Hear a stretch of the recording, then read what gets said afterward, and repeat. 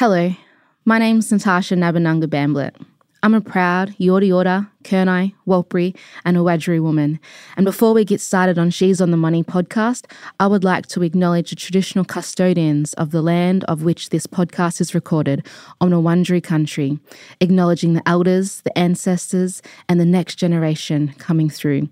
As this podcast is about connecting, empowering, knowledge sharing and the storytelling of you to make a difference for today and lasting impact for tomorrow. Let's get into it.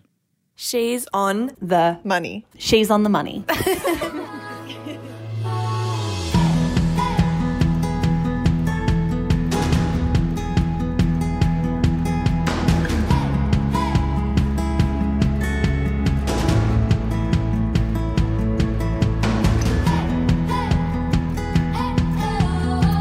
Hello and welcome to She's on the Money, the podcast for millennials who want financial freedom. Welcome back to another Shop Back Money Diary Monday, where we get to chat to one of our community members to learn about them, their money, their finance, all of the fun things in between. And Victoria, I've got a long one to read to you today. Are you ready? A long one. Yes. Take it away, my love. Our diarist says, at age 15, my older sister and I found ourselves in government housing on our own due to a turbulent home life. I worked 5 days a week in retail as well as going to high school, but eventually dropped out at age 18 to start working in a brothel to make lots of money quickly. I had big plans to work full-time in the industry, but everyone around me told me I was young and dumb and I needed a different career, so I got a job working as a flight attendant for a few years. Fast forward to age 21, I found myself a single mum. I worked part-time as a flight attendant and part-time at the brothel, but found that too many commitments was overwhelming and exhausting, so I quit the flying career and became a full-time sex worker a few years later. At age 23, without a dollar to my name, me and my now husband, who I had only been seeing for 2 months, signed the contract on a block of land, and I had 11 days to come up with a $21,000 deposit. Thanks to sex work, I was able to make this money in such a short period of time, and that purchase has set us up stunningly. I am now 31 years old, I have another child with my husband, 2 investment properties, and life is very financially different than it ever would have been if I had not decided to do sex work full time. At the beginning of the pandemic, me and my husband lost the majority of our incomes overnight, and I had to pivot from in-person sex work to creating an OnlyFans, which has now taken over as my main source of income, and in-person sex work is now very much a part-time income for me. Oh my gosh, what a hustler. Welcome to the show. Hello, thank you. I'm so excited to have you because I like to think that we're Instagram friends as well. So I've been so pervy about your journey because I obviously know what you do and what you get up to, but I'm like, how did you get here? What does that mean?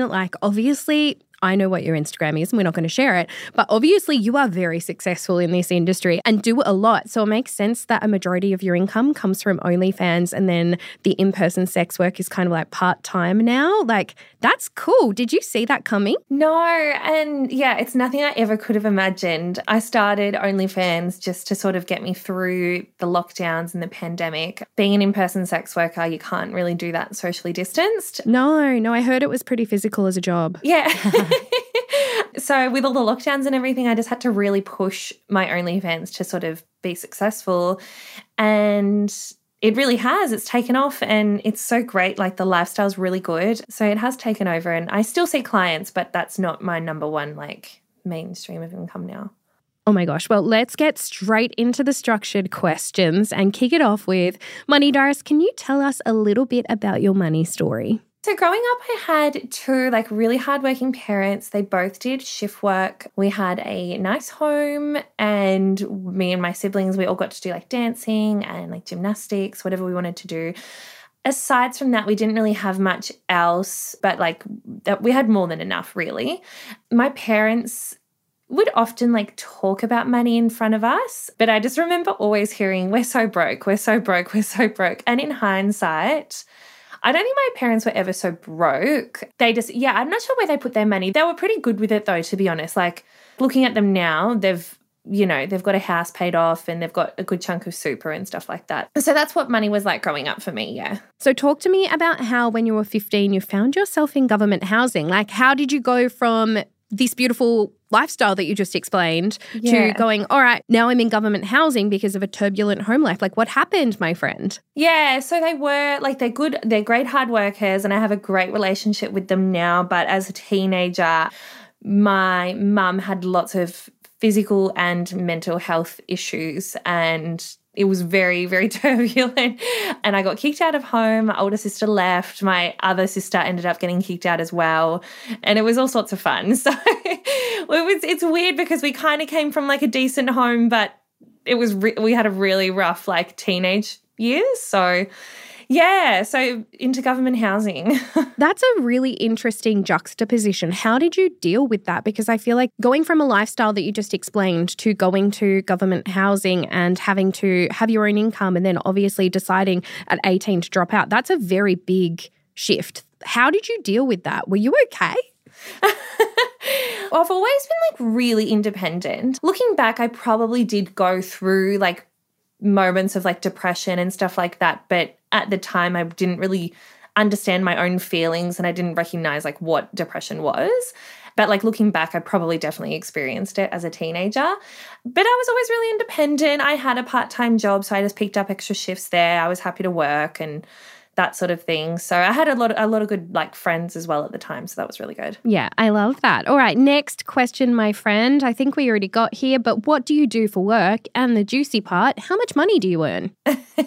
So I do OnlyFans and I do in-person like sex work. So I'm an escort. Mm-hmm.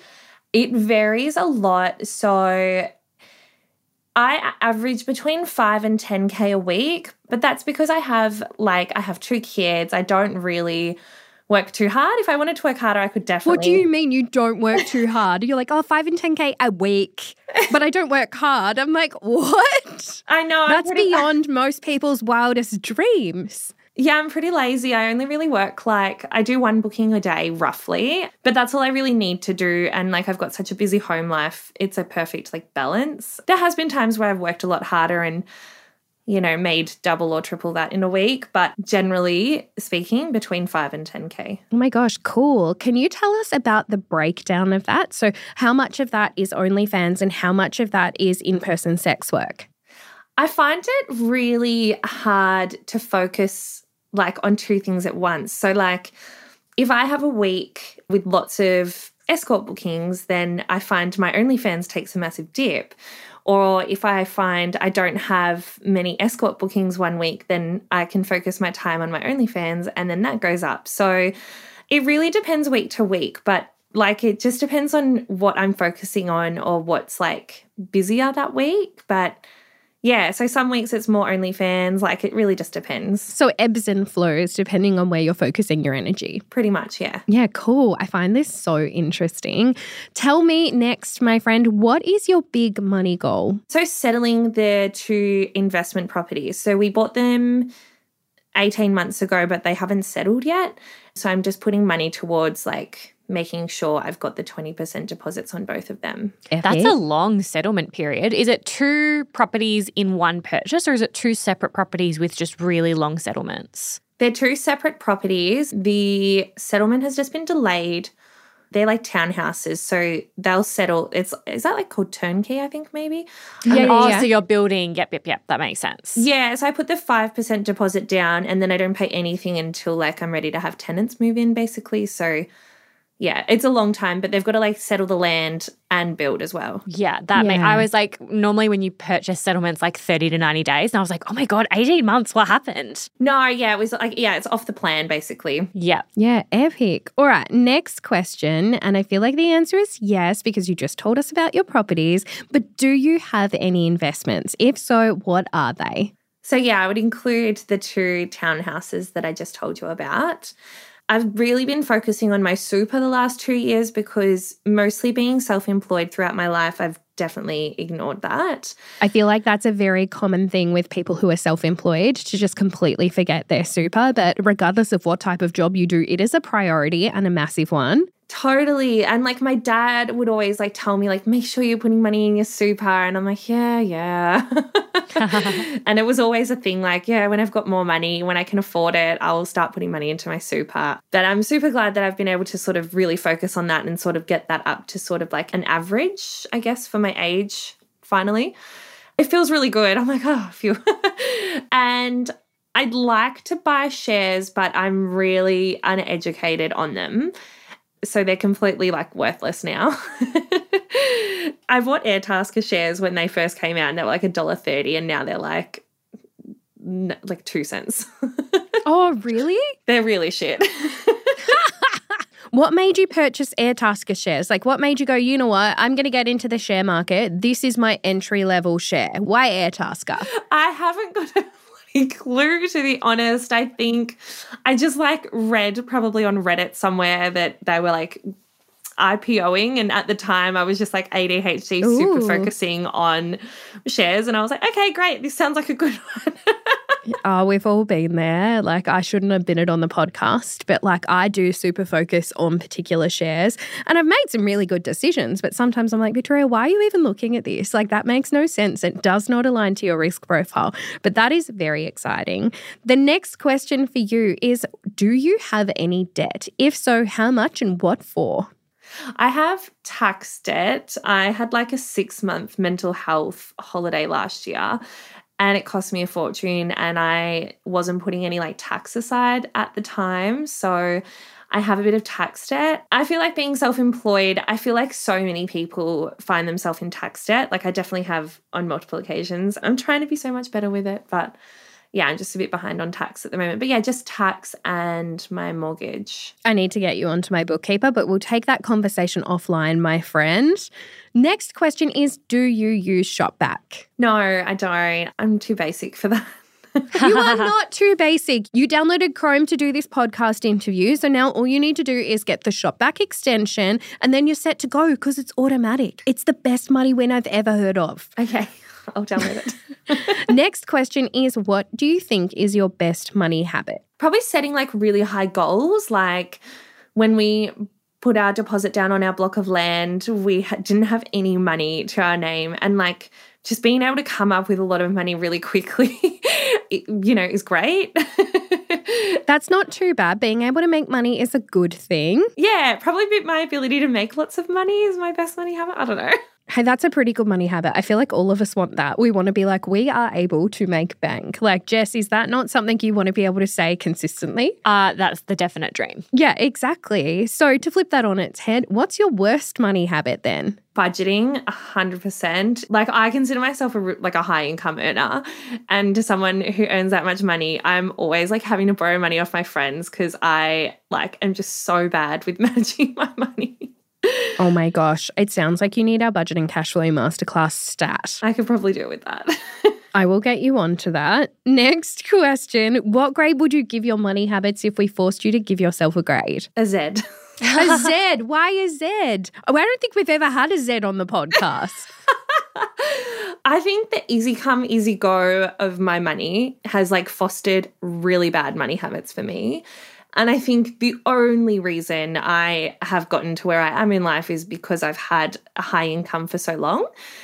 But I definitely haven't worked out how to budget. I haven't worked out how to save. I haven't worked anything out. So I do have to ask, what are you doing with that money then? Because if you're earning between $5,000 and $10,000 each and every single week, I don't know if you've calculated this, but that's between $260,000 and $520,000 each and every single year. My friend, what are you doing with that money? Yeah, good question. I just spent a lot on an overseas holiday. Well, at the moment I'm saving. Like I am saving quite aggressively to the point where like I can't eat, on the last day before I get paid because I've saved too much money that week. Like that's what I mean. Like I'm really bad with money, but like I do set pretty good goals, like buying houses and stuff like that, and like putting heaps of money into my super the last 2 years and stuff like that. I don't think you're a Z. I think we can do better than that. But I want to talk to you more in detail about your work and what you do and how much money you earn. And also you mentioned ADHD before, but we'll do that after this really quick break.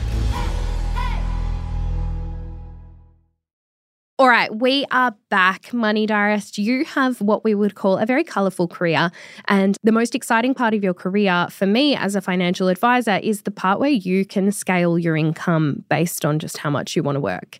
And I mean, it's one of those things where I look at a lot of freelancers and the same's true. But for you, you can go from earning $5,000 a week to earning $10,000 a week to earning double that, depending on, I guess, how much time, energy and effort you just want to put into your work. And as you said before, you were like, oh, I'm pretty lazy. I just don't want to do that much. I'll just do one a day and basically work part-time, which, to be honest, is the dream.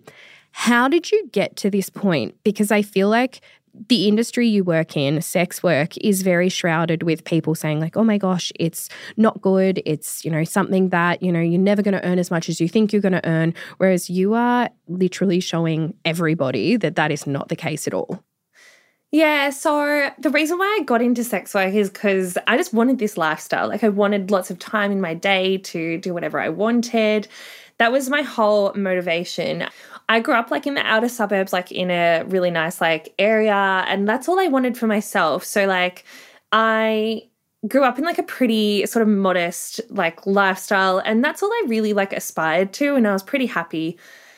And like being a mum, and I was a single mum for a couple of years as well, it's just really allowed me to like get ahead, I suppose. Like I didn't have anything. I spent all my money traveling when I was younger. So when I had my oldest son, again, I had no money. So it's just allowed me to sort of, get a couple of steps ahead and still be there for my kids and have time to do the things I want to do.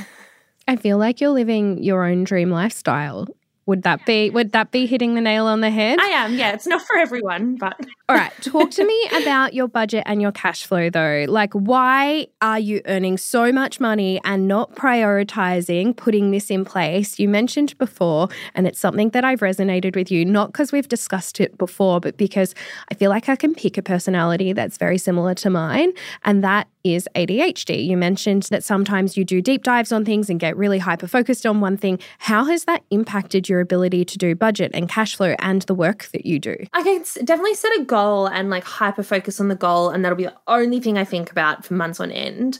I recently did that with like my trip to America, and I ignored everything else in my life for a couple of months. I had bills like overdue and everything. I'm like, that's okay, that can just wait. Yeah, ADHD is fun. Oh, it's a dream. I love having it not.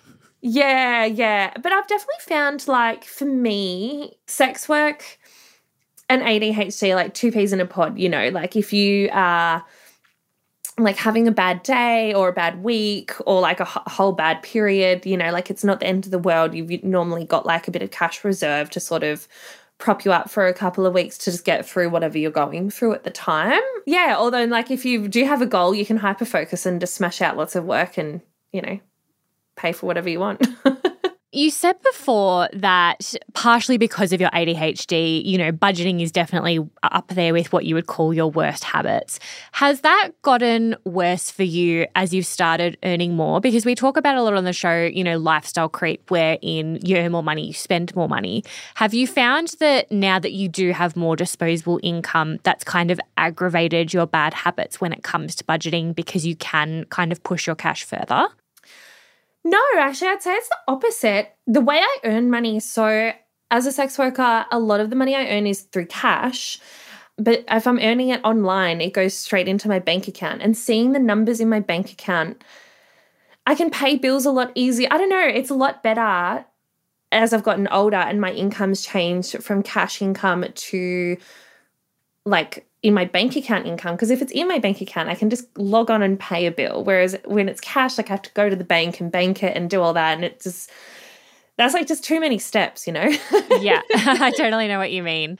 It sounds a lot like everything that you've said through your diary has been super positive. You have this really infectious, upbeat energy around you. I want to ask, because we do try and show, the shade and the light, what are some of the challenges that you found working in the industry that you work in? How does it go being a mum, juggling kids and then sex work? What challenges would you want people to know about before they kind of look into jumping into this kind of work themselves? It depends on what your networks are. Like you're possibly going to have falling out with family or friends. If you've got like another career, like how could this potentially affect your other career? Those sorts of things. Kids as well, you have to consider like what's going to happen, if their friends find out, that sort of thing. And I guess you just have to weigh up like the chance to make money in the sex industry. Does all the pros outweigh the cons for me? So for me, definitely, because I don't really have any anything else to fall back on. Like I started sex work when I was 18, and this is like a forever thing for me. This is what I want to do. But it's put me in like such a different financial situation that I ever could have dreamt of. There's nothing like that would stop me. There is a few other bad things. The financial discrimination that we face as sex workers. So often sex workers will have their bank accounts closed down. It's really hard to get mortgages. You can't have payment processors on any of your websites. So those things are really annoying and really tricky, and we don't fall under any anti-discrimination acts. That actually blows my mind. It wasn't until a few years ago that I was talking to clients and I was like, oh my gosh, you should just use like Stripe, or you should just use some kind of platform like Square Reader or something. Surely you can plug that into your website and it'll make your life so much easier. And one of my clients was like, Victoria, do you know we can't have that? And I was like, what? She's like, I signed up for it and it got cancelled, and then they took all the money that was in there. And I was like, what? Like, I had no idea that it was so hard, but it's a legal career in Australia. Like, it is a job that you are legally able to do. Do you know why they're so discriminatory? Like, that to me is insane. They see it as like a high risk industry, which I don't agree with. Like, Yeah. I think they see it as like potential for a high amount of chargebacks, but I don't know.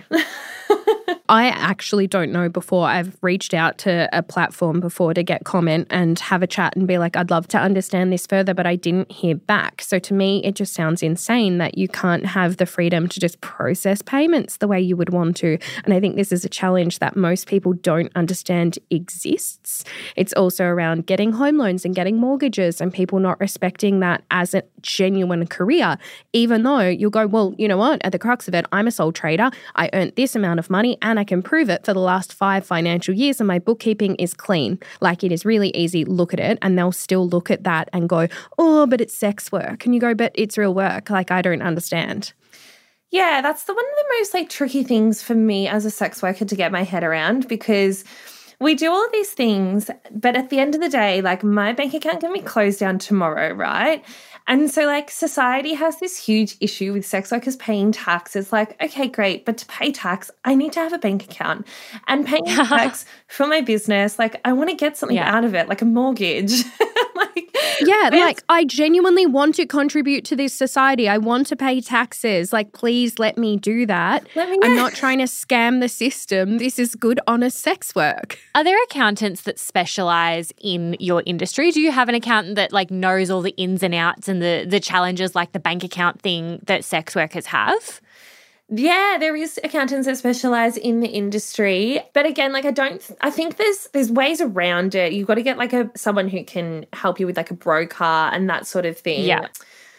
Yeah. And you just have to get creative, which is, you know. That's so interesting. I'd never thought about that being like a challenging part of it, because like Victoria said, it's a job, it is what it is. Like, people are doing the work, they're getting paid for it, and that should kind of be the end of the conversation. And I get that, you know, it's not for everybody, but it's crazy to think that businesses can, you know, make those choices that really impact your ability to operate, and there's no laws against that. I mean, if you're not doing anything wrong, I don't see why they should be able to just pull the plug on your bank account. And I think it really contributes as well, and maybe you might agree with this, I feel like it contributes to the stigma, because it stops you from legitimizing your business in a way that means that you can talk about it more openly, or, you know, share your structures or share what's going on, or just go, oh no, this is legit, this is how it's set up, this is how it is. Like, people are like, oh, well, you're not allowed to do that. Like, that to me just feels like it's a step in the wrong direction. Like, guys, it's 2022. We can do that if we want to. Like, it's not as though this is outlawed here in Australia. This is a genuine stream of employment. Like, you can pick it when you do your tax return from the drop-down menu. It's not something that isn't recognised. So I don't understand why platforms don't support you. And to be honest, I think it would create a safer sex work environment if you were able to have that backup, right? Like, if you were able to process payments through a third-party platform, so if something doesn't go right, you are protected in the same way I would be if I went and did a financial advice meeting. Yeah, and same with like income protection and like all the insurances in our superannuation. Absolutely not. Like, I've checked, emailed them, and I've gotten confirmation, like, no, like, sex work is not covered. There is no way around it's not. it. So it's not. So I'm pretty sure you can have life insurance, but TPD, trauma insurance and income protection are all quite cagey around sex work because they just think it's too high of a risk industry for them to cover. And I mean, from my point of view, I can see where they're coming from, but I also can't see where they're coming from because the things they say, like I'll talk to underwriters and I'll be like, I don't understand, like, she's a sex worker, why won't you cover her? Because I always go into bat for my clients. And even if I've had the conversation before, I want to be able to say, no, money diarist, I literally called them again and they're still unwilling. But they'll say it's super high risk, like the chance of STDs are really high. And I'm like, have you ever met a sex worker? Like, do you realize that the chance that they have a STD is so much lower than the general population? Like, I am higher risk. Like, you don't ask me how much I sleep around in my, income protection applications, but you'll jump to a conclusion about a sex worker when in reality, I can guarantee you a lot of the general public are being a lot less safe. So I feel like it's just very counterintuitive and very driven by stereotypes, which is just blatantly unfair. It's so unfair. I'm so annoyed about it. Yeah, look, I share your frustrations, but I want to go back to something you said before. Like when you chose this industry, you had to be aware of, maybe your family or friends not accepting it or, people judging you or people from your children's school or their friends finding out. How have you dealt with that? Is that something that's really hard for you? As I've gotten older, no. But when I was younger, yeah, it was hard because I knew I was making the best decision for me. Growing up as someone with ADHD, it was so hard to focus in school. I was like, oh, I don't know what I'm going to do. Life's just going to be so hard for me. I just know it. As soon as I found out about sex work, I was like, oh, this is my chance to live a normal life and be okay. I'm going to be fine now thanks to sex work. And because I started so young, I didn't expect my friends to really understand and they dropped me and that was really hard. It was quite isolating. There's no hard feelings. We've actually all reconnected now. Oh, I love that. Yeah, that's nice. I told my family a few years later and that all went down really fine. My mum was just like, oh, I wish I did that before I met your dad. She's like, you child, you're really smart. Yeah. So my family are pretty liberal and very much like me. So, I was expecting that to be fine. My husband comes from a very, very conservative family. So I think they just think that I don't even have a job at the moment, which is really You're hard. a kept woman. You are a kept woman. Yeah. I think they think I'm just really lazy and don't do anything. Which let I them keep. But I also still bring the bacon. So. But guys, I'm still contributing to this family. Yeah.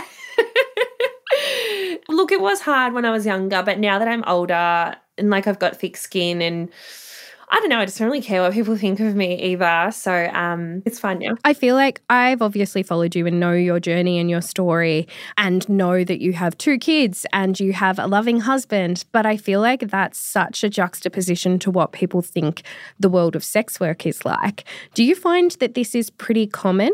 In the sex industry, lots of people are married with kids, but they don't promote it. They don't talk about it. That's not part of their online personas. Is that something as you were growing up, you were like, oh my gosh, I don't know if I will have a family and a husband because I've chosen this career path? Or were you always like, no, it's not going to matter? Yeah, I was actually talking about that with a girlfriend yesterday. Yeah, that actually was part of, the reasoning for a lot of my life's choices. I thought I'd never be loved and I would never find a partner. I'm a sex worker. No one's ever going to accept me and stuff like that. We were just talking about it yesterday, how wild it is that, I've got this, white picket fence, 2.5 kids lifestyle. And I'm a sex worker, so I've got my cake and I'm eating it too. I've definitely got everything. I genuinely feel like you do, especially because you said, oh, we just went on a family holiday to the US. That was really big. How, as a sex worker, did you travel to the US? Because I know that's a massive hurdle for a lot of my clients. Yeah, so part of the ESTA requirements is you're not allowed to have been involved in prostitution in the last 10 years. And obviously, I am. So it's just a punt, really. You just have to, go. There could be a chance you'll get in. There could be a chance you'll get sent home at the border. I was fully prepared to go and be sent home because I knew well and clear, my face is all over the internet. They could have dirt on me. I could get sent home at the border. we had like plans in place for what my like husband and kids would do if that was the case. It was only like landing there, I was like, I am absolutely not prepared to get back on a plane and go back to Australia. I don't want this. I do not want this. I came all this way to be sent home. Yeah, but it was fine. They didn't ask me any questions. I had no troubles getting in, and I'm really, really grateful and really lucky for that, because I know like sex workers get sent back all the time. So I don't think there's any rhyme or reason to like getting in. It's just, yeah, you just have to like play your cards right, I guess, and actually go there genuinely for a holiday. I think a lot of the time girls get sent back because they're going to, and they're planning on working on a tourist visa. But if you're genuinely going for a holiday and you've got evidence of that, I think you should be okay. I mean, I'm not an expert, so I'm not going to give travel advice. Yeah, definitely don't bank on it, because I don't even have a clue. I find it really sad, honestly, that, you know, we talk about sex work at She's on the Money so openly, and it's just another career that people in our community have and a job that people do, and it doesn't matter here nor there to us. And we just go, yeah, it's normal. But you start having these conversations with people in the industry and you realize how much discrimination still exists.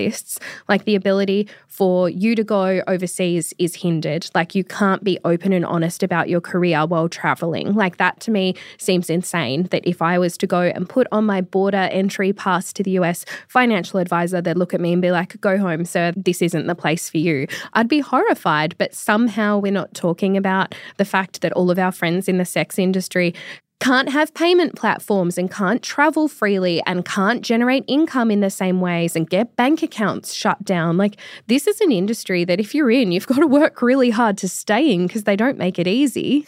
Yeah, and like these are things I've gotten so used to. Like I forget like how easy other people have it. I'm like, oh, it would be so nice to go to America and not have anxiety about getting sent home and thrown into an immigration prison. That risk would have stopped me from even going at all. I would have been like, absolutely not. I'm not a risk taker. I get anxious when a policeman drives past me in their car off duty. I'm like, oh my God, am I going to get arrested? I don't understand. In fact, Jess and I were crossing the road the other day and they were, you know, when in the CBD they do their traffic control training and they like stop traffic and like you ignore the traffic lights. I was standing there like being like to Jess, can I cross? And Jess was like, oh, I don't think so. You can't go yet. And I was like, oh, I don't want to be arrested. And the girl just looked at me and she was like, you're not going to get arrested. Don't worry. And I was like, thank you. Let me go to the shops. Bye.